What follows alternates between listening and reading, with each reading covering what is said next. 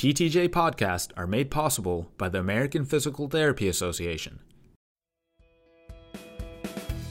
This podcast is sponsored by Eclipse. Eclipse has helped physical therapists streamline their practice since 1985. Eclipse is a comprehensive, all-in-one system that handles your billing, scheduling, and clinical documentation. Find out more at www.ineedeclipse.com or call 1-800-966-1462. Hi, my name is Tony DeLito. I'm professor and chair of the Department of Physical Therapy at the University of Pittsburgh, and I have the pleasure of moderating this podcast. I have on the line with me Dr. Shirley Sahrmann from Washington University in St. Louis and Dr. Barbara Norton from Washington University in St. Louis. And the topic of our podcast today is a perspective piece that Dr. Sahrmann wrote. It was published in PTJ, and the title was The Human Movement System, Our Professional Identity.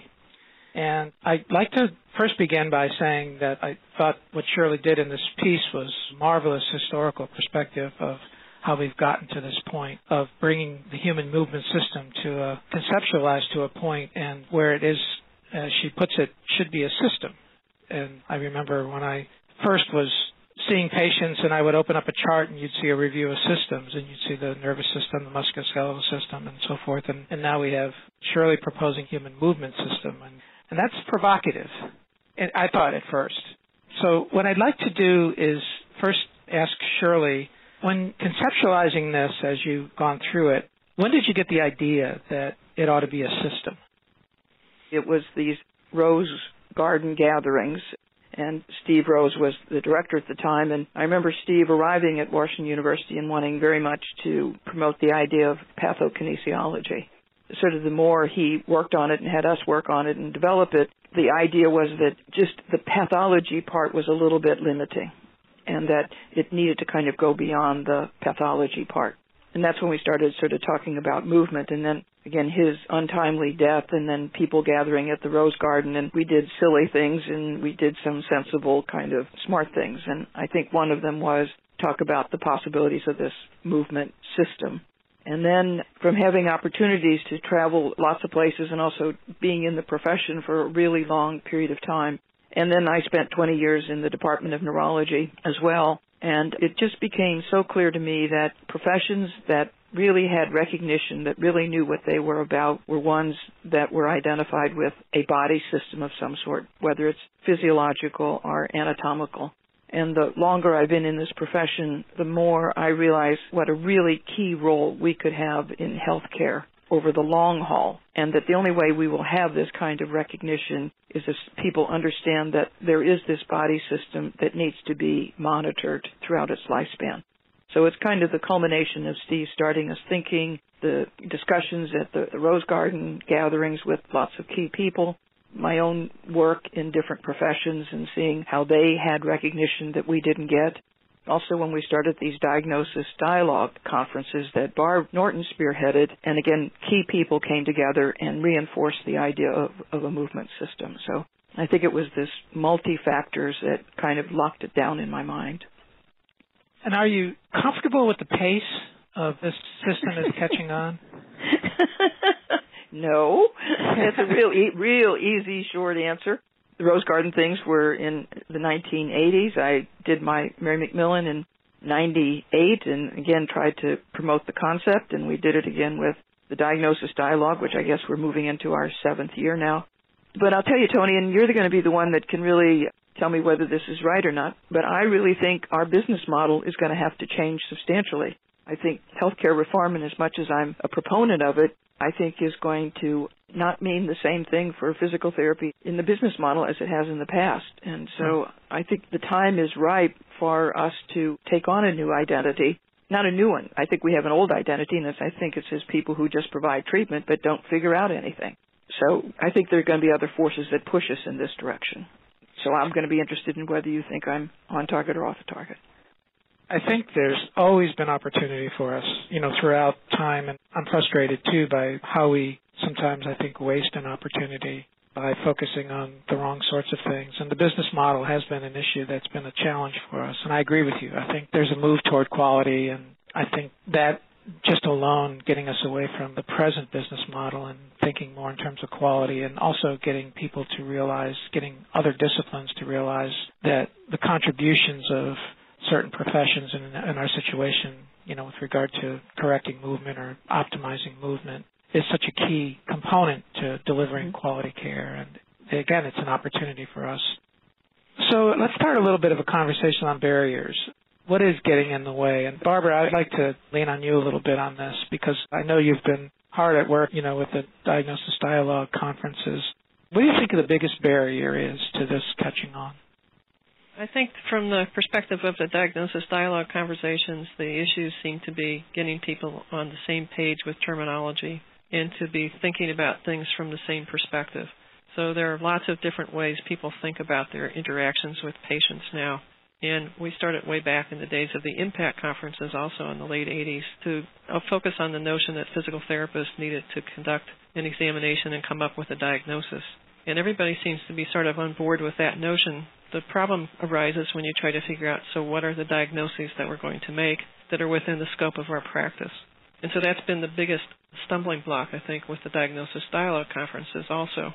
Trying to figure out what is the framework that we can use to describe these conditions that are within the scope of our practice and will be good ways to direct our treatment. I'm going to jump in here because I'm kind of thinking in what I call big terms, and I think from almost the late days of the polio time all through the neurological eras, that because we started out as a profession that was all about treating people, that we've made all of our major recognizable terms treatment systems. We had the BOBAS system and the PNF system, the Maitland system, the McKinsey system. So when you've got a whole context of we're just about treatment systems, then it's very hard to make diagnosis part of what you're doing. And what I find almost entertaining is that almost all of these systems, like what used to be just manipulative therapy, is now manual therapy, and manual therapy includes everything that's physical therapy. Do you know what I mean? I don't know what's left out. So, and McKinsey's had to change a bit of what they're doing. So I think that in many ways trying to have a big paradigm shift so that what the real driver is what's the diagnosis of that patient rather than what treatment regime am I going to apply to a patient. Only by sort of that reworking will people start to value what the exam they're doing and what tools to pull out. I mean, Gwen Joe likes to talk about multimodal treatment. I think that's marvelous. Let's have multimodal treatment, but let's define what it is we're treating rather than I'm going to use the McKinsey approach or the MSI approach or whatever approach to the program. To me, that's a paradigm shift for the profession. So I guess the question is, are people going through that process when they... No. You don't think they are? No. And in fact, Tony, as you know, I do lots of continuing education courses, and my little data sample is when I ask people, if you had 5 low back pain patients, do you do the same exam on those patients? No, nobody does. Nobody has an exam. I'm sure there are some bodies, but for the most part, the majority of therapists do not have an examination that they use. And I don't care what it is. They just don't consistently do the same thing with every patient. And I think part of that is time pressures. How much time do they have to do their initial exam on the patient? What do they feel comfortable doing? How many people are waiting in line, et cetera? So, no, I don't think that that's the way people are moving at all. I think it's all about, tell me what's going to be the best way to get rid of this patient's pain and how many times should I do it? I think from the standpoint of other ways that people might examine people has to do more with special tests, in particular in musculoskeletal, where you're doing special tests to identify the pathoanatomic structure that might be involved. And those are tests that we've learned from orthopedic surgeons and others that are relevant for defining the problem that they're going to address, but not necessarily relevant for the problem that the physical therapist is going to address. So Paula Ludwig's done a great job through presentations and editorials describing the difference that she sees between the pathoanatomic approach and the movement-based approach to trying to define the problem within the scope of physical therapist practice for shoulder conditions. And if you can do it for the shoulder, you can probably do it for anything. Yeah, that's the really important point. I think if nothing else, if we could just get people to think about what is the movement problem instead of just what's the pathoanatomic tissue that's gone bad that we're trying to identify, that would be huge. I mean, I enjoyed immensely the diagnosis dialogue conferences. How do you get that out? I mean, what's the way to get this out and across to people? I mean, I'm not so sure I totally agree with the general statement that it's not being done at all, because I guess I see practices where it is done. But I would also agree with you that it's probably not as widely done as we'd like to see it. And that's, when I say it, I mean, the exam before the patient, the standardized exam that's given to a patient. And that encompasses more than just what other professions do with the patient. I think one way that you can begin to get a handle on it is what we've been trying to do with some of the various sections. And the sections on women's health has actually been very instrumental in developing a diagnosis dialogue group within the section. And there's a group that's been working steadily over the last 3 or so years to meet almost monthly by phone conference to discuss ways in which they can describe the conditions that they see in patients with women's health conditions from a movement perspective, sort of in contrast to or in conjunction with the ways in which they are used to describing them from a physiological or anatomic perspective. And it's been kind of an interesting process to follow this group who were mostly practicing all pretty much the same way, using the same sort of terminology, sort of come to grips with the idea about there are some commonalities across some of the problems that they have defined previously in terms of the movement problem, and that it helps to be a useful focus for what they're doing to define them in terms of the movement problem, and also helps give them a better idea of what they should focus on with their treatment.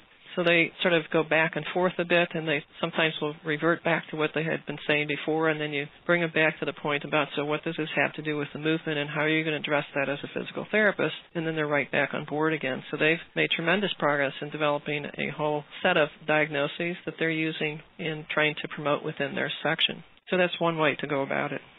What's that formula? If you were to go to a new group now, a different group, where would they start, and how would they move forward?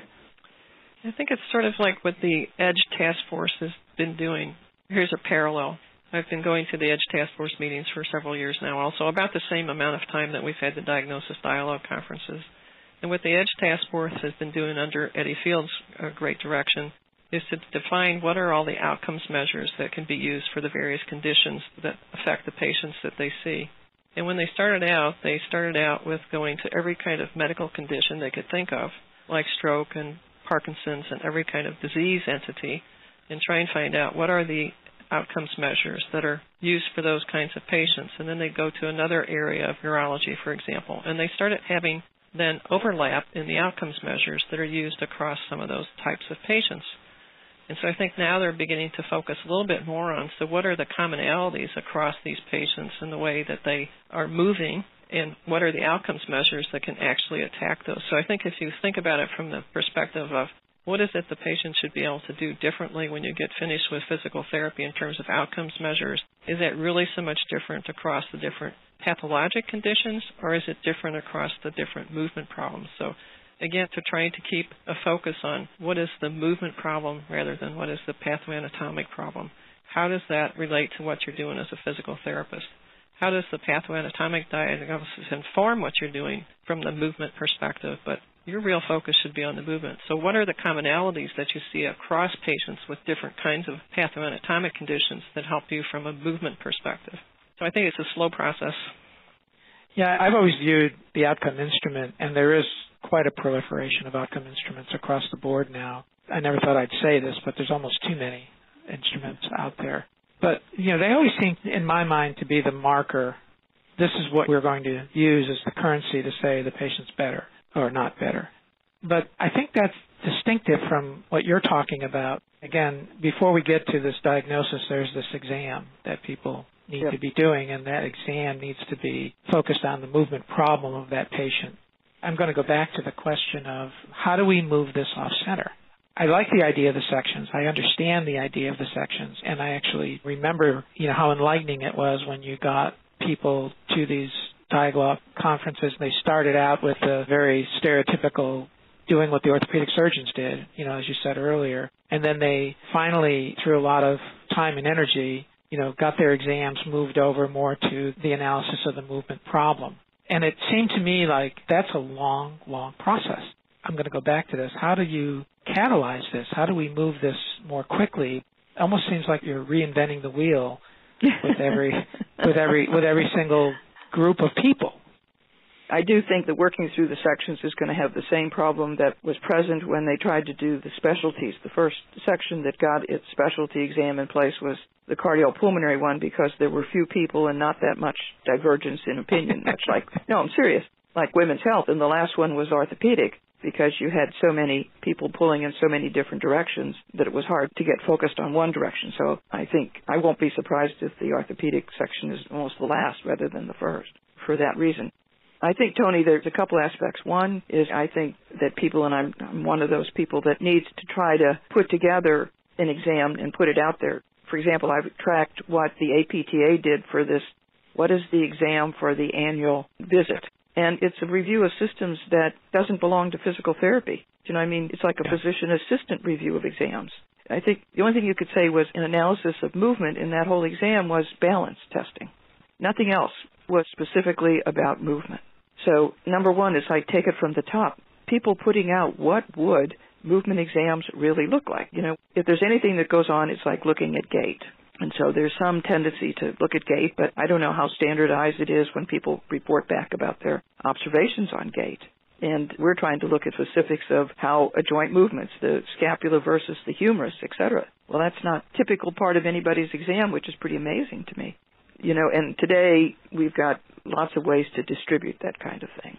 So all of this focus on diagnosis, and I want to also not fail to mention another big item, I think, about this whole human movement system, and that's switching the emphasis for physical therapy so that we're not people where somebody comes in and they get the treatment and then they go away never to be seen again. I'd really like to believe that we would never discharge anybody, but we would end an episode of care. For the reason being, our door should be always open for people to come in yearly to have their examination, to find out if everything's moving right, that aerobic capacity is optimal, their strength is right, etc. Do you know what I'm saying? Oh, my God, surely that sounds like maintenance. That's the word that can't be used. I'm jokingly. I know. Yeah. But, you know, and this, to me, this is what's so important is that people have to realize that musculoskeletal problem is a lifestyle condition. Yeah. And if we have to go in and get our cholesterol checked out regularly, then I think we ought to go in and get our movement system checked regularly. If we have to get our teeth checked every year. It's interesting. There's a, and you asked me to comment on this early in the conversation about how I think the systems are going to force change, that the healthcare reform is going to force change. Yes. Cholesterol, there's a great drug for cholesterol, and the drug is very cost effective. If you look at claims data right now, and just about every, whether it's commercial or Medicare, the runaway claim right now is musculoskeletal conditions. Yeah. These are chronic conditions, whether we like to admit it or not. They're chronic conditions. Totally. And the reason they're runaway is there's no drug that works, and any sort of surgery is usually very expensive.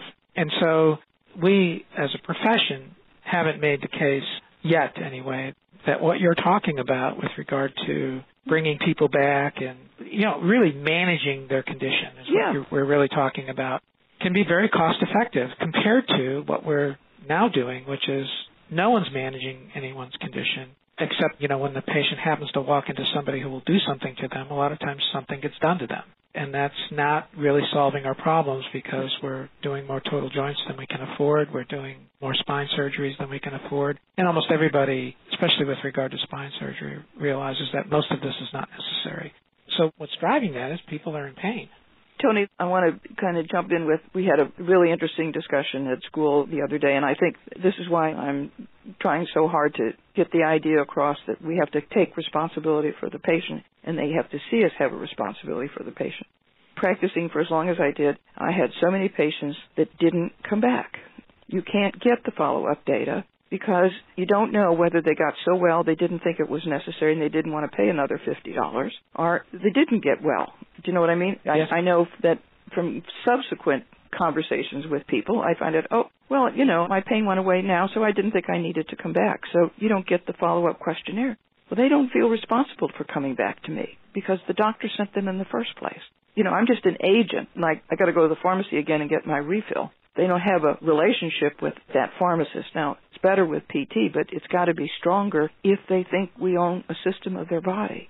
I see exactly what you're saying, and I think it's one way that I think that can converge with reform is, you know, moving therapists more as a front line with these patients. And the models right now people are talking about, we really need to be able to take advantage of some of these opportunities that are out there.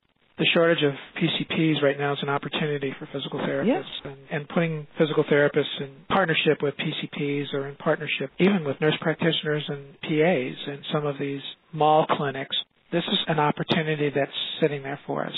And what we need to take advantage of is the fact that maybe the easiest way to show effectiveness of these types of approaches is to show cost savings, that we can save downstream costs in spite of the investment, quote unquote, of using physical therapy early on. And that to me is the key. Now, going back to the topic of this conversation, you have to be careful what you ask for. How are we going to take full advantage of the situation if we are indeed moved more on the front line of taking care of people with musculoskeletal conditions? How do we take best advantage of that? To me, take best advantage means that the patient comes in and sees you yearly for their exam, and if they have a flare-up of a condition, they come back and see you to find out what they should do. Yeah. You know, I was at a conference and some doctor said, well, just tell me what a generic exercise program was that will help all these people with hip pain. And I'm like, they need to see a therapist for a decent exam first. Yeah. And he said, well, we don't have enough. And I said, you have enough dentists to look at everybody's teeth. So to me, the business paradigm should change from one where you see the same patient frequently to one in which you see lots of different patients infrequently. Yeah. Then we'd have enough people. Yeah. When Joel was also telling us about how in Australia the musculoskeletal pain patients go to the physios first. Automatically. Absolutely. And I'm just happened to be reviewing an article where they're talking about how many primary care physicians actually refer patients to orthopedic surgeons that result in increased waiting time and increased workload for the surgeon when they don't need to see them. And that if a physical therapist examines that same patients, they know how to manage the problem without doing undue referrals to the surgeon. And surgeons won't see a patient unless they come with an MRI or come with everything. Right. Most of the time that's unnecessary. I think a lot of places are moving similar to Australia. The Canadians are doing similar things now. But what they're finding is they don't really believe that the entry-level therapist has these capabilities right now. You have to get a specialized training to be able to take care of that. Is that similar to what they're doing in Australia? I think it's, well, I'll just pop in a little bit because, you know, in England, too, they have this advanced skilled practitioner. And some people get that confused to me with, in Australia and New Zealand, people actually go for their physiotherapy treatment analysis. In England, what they're doing is going in, and those therapists, and they don't even have to be physical therapists that have advanced training, are the ones who are acting like physician assistants. In other words, they do the screening like you need an x-ray or you don't need an x-ray or you need to go to physical therapy and this is what they should try and do. In Australia and New Zealand, it's like the therapy they get. It's not the physician assistant screening like it is in England. I've never heard that they had to have advanced qualifications there. Good question for Gwen. Yeah. I think in Canada I think in Canada do. You're right. Yeah, I think you're right. But not all provinces allow that either, I don't think. Right. The provinces where it's most utilized and most implemented are the provinces that had runaway costs, and they use it clearly as a mechanism to control costs. And it's very effective. It's been very effective. Now, missing in this whole formula is the documented outcomes of the patient, and hopefully that will be coming down the pike. We had a very interesting conference here, an interprofessional conference here in Pittsburgh, and some of these models were presented, and clearly they've got a handle on costs, and they do bend the curve in the right way from the standpoint of cost. But you'd sure like to have some sort of mechanism of saying that the outcome is better. But going back to the idea of, what do these people do when they're there? And linking it to movement, I think, is probably what we need to do in this. And again, getting this sort of standardized approach. So what role do you think, if anything, we both are in educational institutions, what role does education have to do with this? Well, I think teaching students how to analyze movement would be, really useful. To me, it's a strange irony because, again, drawing on my experience of teaching many continuing education programs, you get the feeling that people pass their anatomy and kinesiology in school and they think, whew, thank heavens that's over with. Now I don't have to worry about it anymore because it's not valued out in practice. And I'm not sure in educational programs there's a tight enough linkage demonstrated between what you're learning for clinical practice versus what you learned in kinesiology and even anatomy. It's like they're separate courses and never the twain shall meet. So I think more reinforcement in the educational program itself, as well as out in clinical practice, seeing that demonstrated, which I can guarantee you is not very much demonstrated. I typically put videos up for people to identify and tell me what do they see happening, and I can tell you that there's not a lot of answers being shouted out. So in going back to more specifically, with educational programs, I guess the one thing I know that has been brought up continuously by people in the education world is the difference between our graduate and the graduate that's been out practicing for 2 or 3 years. And some would argue that the experience itself is the expectation. Expectation would be that this person is functioning at a higher level. Others would argue that if you're in a practice where you're seeing people where you don't have the time, that you can actually see less skill, especially in the examination, evaluation, diagnosis component.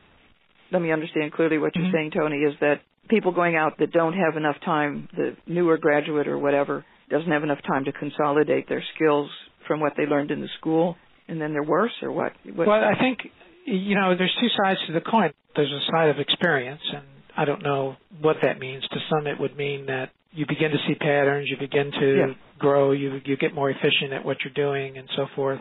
There are some that would equate experience to efficiency, meaning that you get them in and out quicker, and there's not a whole lot of thought going on. I guess that's the contrast I would make. The education side has always been good to squirm out of the responsibilities by basically saying, we graduate them, they're great, and then practice sort of ruins them. I'm not one of those believers, by the way, but I hear this a lot.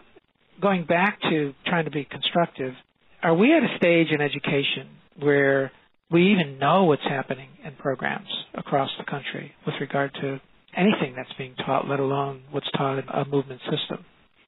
We had a symposium on the movement system here this past fall, and we had Lisa Saladin from South Carolina and Terry Nordstrom from Merritt College in California, who happens to be involved heavily with the Council of Educators. He's the president. Yes, he's heavily involved as the president.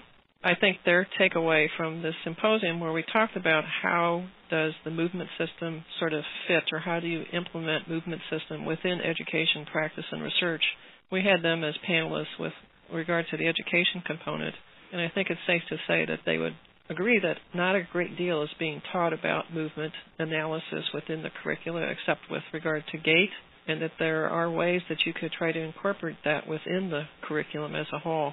So Lisa presented some ideas about ways in which she might incorporate new content within existing courses to make sure that the emphasis was on analyzing the movement of all components of the body, not just gait. Terry was very excited about that notion and carried some of those ideas with him to the Clinical Education Summit. We have this wonderful perspective piece that takes us historically through the history of the movement system. I think very compelling case is made that it Thank is you, Tony. Yeah, I appreciate that it is the professional identity. Don't you think it's logical to now, in a very formal way, ask programs that are teaching DPTs just what exactly they're doing? And is any process going on out there where one could look at program A, program B, program C, and say there's a common link?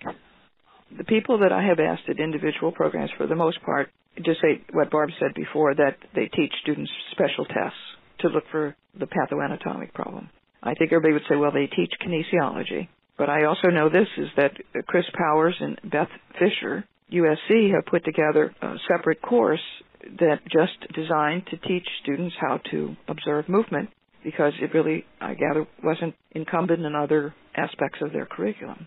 And I will say the other members of this work group that the APTA appointed from very different parts of the country have also said they see a deficit in therapists knowing how to analyze movement. So I think there is that piece, and there's some evidence that it's not being really done commonly in physical therapy curriculums.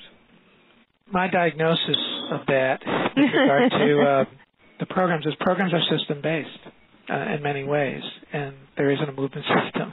It's kind of interesting, but we had University of Southern California routinely bring in Beth Fisher. Mm-hmm. And Beth, as you know, would be considered more of a neurological physical therapist. Right, absolutely. But she comes into our musculoskeletal curriculum and works with some people on analyzing movement, and it's extremely well received by the students. it becomes a bane for me as a chair because, it's not cheap to bring Beth in. and all they do is that, and they just want more of that kind of work. And it's very easy for me to identify things that this could be put in place of. This sort of training could be put in place of, and we have done that. But it's when I say it's easy for me, what I'm doing, I'm discounting all of the hair pulling that happens at faculty meetings because we obviously need to get rid of things. If we're going to put something into the program, we need to get things out of the program, and you know how those meetings go, right? Yep. But I think it's one small example of what I would consider just a barrier to getting it. And I think that, like anything, my suggestion is, there's a multiple prong approach to this with regard to first identifying barriers and then addressing them. I think we're missing the boat if we don't identify the educational programs as a barrier, because these are your change agents. And I think they need to be prepared to take advantage of opportunities, as we've talked about earlier, that are going to be out there. And when they do get put on the front line, we want them to be in the best possible condition and be able to do the things that are going to be most effective as these frontline therapists. So that means, in my mind, we have to make sure that we're comfortable with regard to this analysis of the movement system. And I think there are a few things that we do in education where we attempt to look across programs to find out exactly what kind of standardization is happening out there with certain processes. And this might be one that identify just how little is being done, if that is the case, and bring it to the attention so that you have people like Terry and Lisa Saladin, you multiply that by another 50 or 60 people, and you can make a quantum leap in approach to this and addressing this issue. That would be one of my suggestions. So, Tony, what prompted you to have Beth Fisher come in and teach movement analysis to your musculoskeletal diagnosis dialogue meetings? And the fact that we had a faculty member, we hired somebody from USC here about 5 years ago, and he suggested it to us, when we were talking about it as faculty, and I thought, well, why not? Bring her out. And she basically came into the musculoskeletal program, and to me it was like a small experiment, to see what would happen. It caught on like wildfire, and I ended up getting my neurological physical, the person teaching in the neurological physical therapy area was upset about it. She was wondering why I brought her in to do a musculoskeletal course. But yeah. So in other words, there's more, there's certainly more to it and more we could do. The issue for me is I really think that there's a lot of things that I think we need to change in curriculum and things that we need to let go and things we need to put in like this, again, in this effort to continually improve. The result of that has been, at least in my own eyes, a clear change in how our students approach, at least when I see them firsthand, how they approach a problem with patients. All of us take turns covering our student clinic that is covers the student health services. And, we've seen our students go from checking pelvic landmarks to looking at people move. Wow. As you can imagine.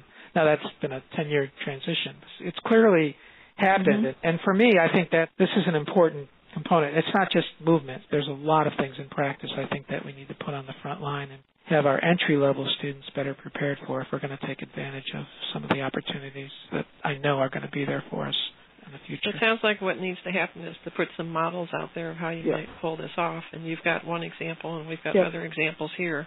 People could see what it is that they might do differently to try and affect this kind of change. And with as much technology as available today, you could provide learning opportunities a variety of different ways, not only for students but also for the faculty members at these various institutions. Yeah. And what about in the clinical instructors? Because, they're a real strong influence on what happens to your students in the long haul. They're critical, and I think we're both in agreement that trying to get a handle on what's happening with the students when they're in the clinic is critical if you're really going to have a program that is going to be able to produce the product that we want to produce. Okay, so we've tackled education. We found some barriers there. I think it would be a very good idea to try to aggregate what's being done in education and to promote some of these models so that we can get from an N of 2 to an N of 50 or 60 programs seeing these sorts of things. And I think planting seeds like this would allow even more models to come across in the future. I think that's a real important thing, and it puts education at the forefront. From a practice standpoint, it really sounds like we need to take advantage of opportunities that are out there, the opportunities in healthcare reform that would put physical therapists on more of the forefront managing some of these conditions, but at the same time, to take full advantage of them, we'd be missing the boat if we didn't try very hard to have movement system approaches where our therapists would be analyzing movement as opposed to some of the other things that are being done. Would you want to expand on that, Shirley? I just want to add this whole thing. I'm just so convinced that these little musculoskeletal pains are the first steps to osteoarthritis, and that we need to really promote the idea that musculoskeletal pain is a lifestyle problem, just like eating is a lifestyle issue, and that they need to keep consulting this expert. I'd like to see us become experts in exercise again, and I hope that when you're talking about the physical therapist being on the front line, that they would be on the front line not just for this acute episode, but come in and see me again so I can make sure that you're doing your exercises, make sure that you're moving correctly, so that we start getting the responsibility for this system and not just for a stop-in, stop-out type of intervention. You have this system. I'm the expert. I can help you take care of it. It's not intensive. It'll be cheaper for you in the long run, less painful in the long run. So keep me on your call button. We've focused a lot on musculoskeletal pain problems, but they don't only exist in patients who don't have other conditions, like patients with neurological conditions and patients with cardiopulmonary conditions. So they're all eligible. Total agreement. And the other part is I'm really caught up to in how young kids don't have what they call fundamental skills. And I think we're also, and this whole thing with the hip now is turning out that intensive sports are playing a big factor in making this hip get structurally abnormal. And we need to jump out there real fast and say, we kind of have the expertise that can help guide kids on this. And if they did their fundamentals better, they wouldn't be having all of the problems that they have as they participate in sports. So, again, this is the whole thing about analyzing movement, knowing about exercise, and look at us as experts in trying to put this together, rather than I'm just going to take care of your pain right this minute and then go your way. And research will just say, in research, the more they can help us find out how these long-term problems are cheaper and better handled, like you're saying in our thing, and trying to collect the data, which I think is going to require them to be interested in us as responsible for their system. And basically all of research related to movement is related to the movement system. So I think that's easy to make a connection there. Yeah, I think the missing piece that we have all of the time now with research is that we think of the endpoint of a study as even a 1-year follow-up or a 2-year follow-up as the outcome of the patient. And the outcome of the patient is critical. It's very critical. I mean, I don't want to downplay it. It's something that we need to be looking at. But we miss the boat if we don't include all of the other things that these patients are exposed to. So even if we have a study of an approach that we have in terms of managing a condition that has the same outcome as a usual care approach, in which case these people aren't seen at all by physical therapists. These people, even if the outcome is the same, if they're exposed to a lot less dangerous procedures, expensive procedures, and so forth, that's a success. And I think we need to see that. I mean, obviously, I think the outcome can be better and the cost less if we really optimize what we're doing with patients early on. I think that's the framework we need to be looking at with regard to the research that's going on in the future.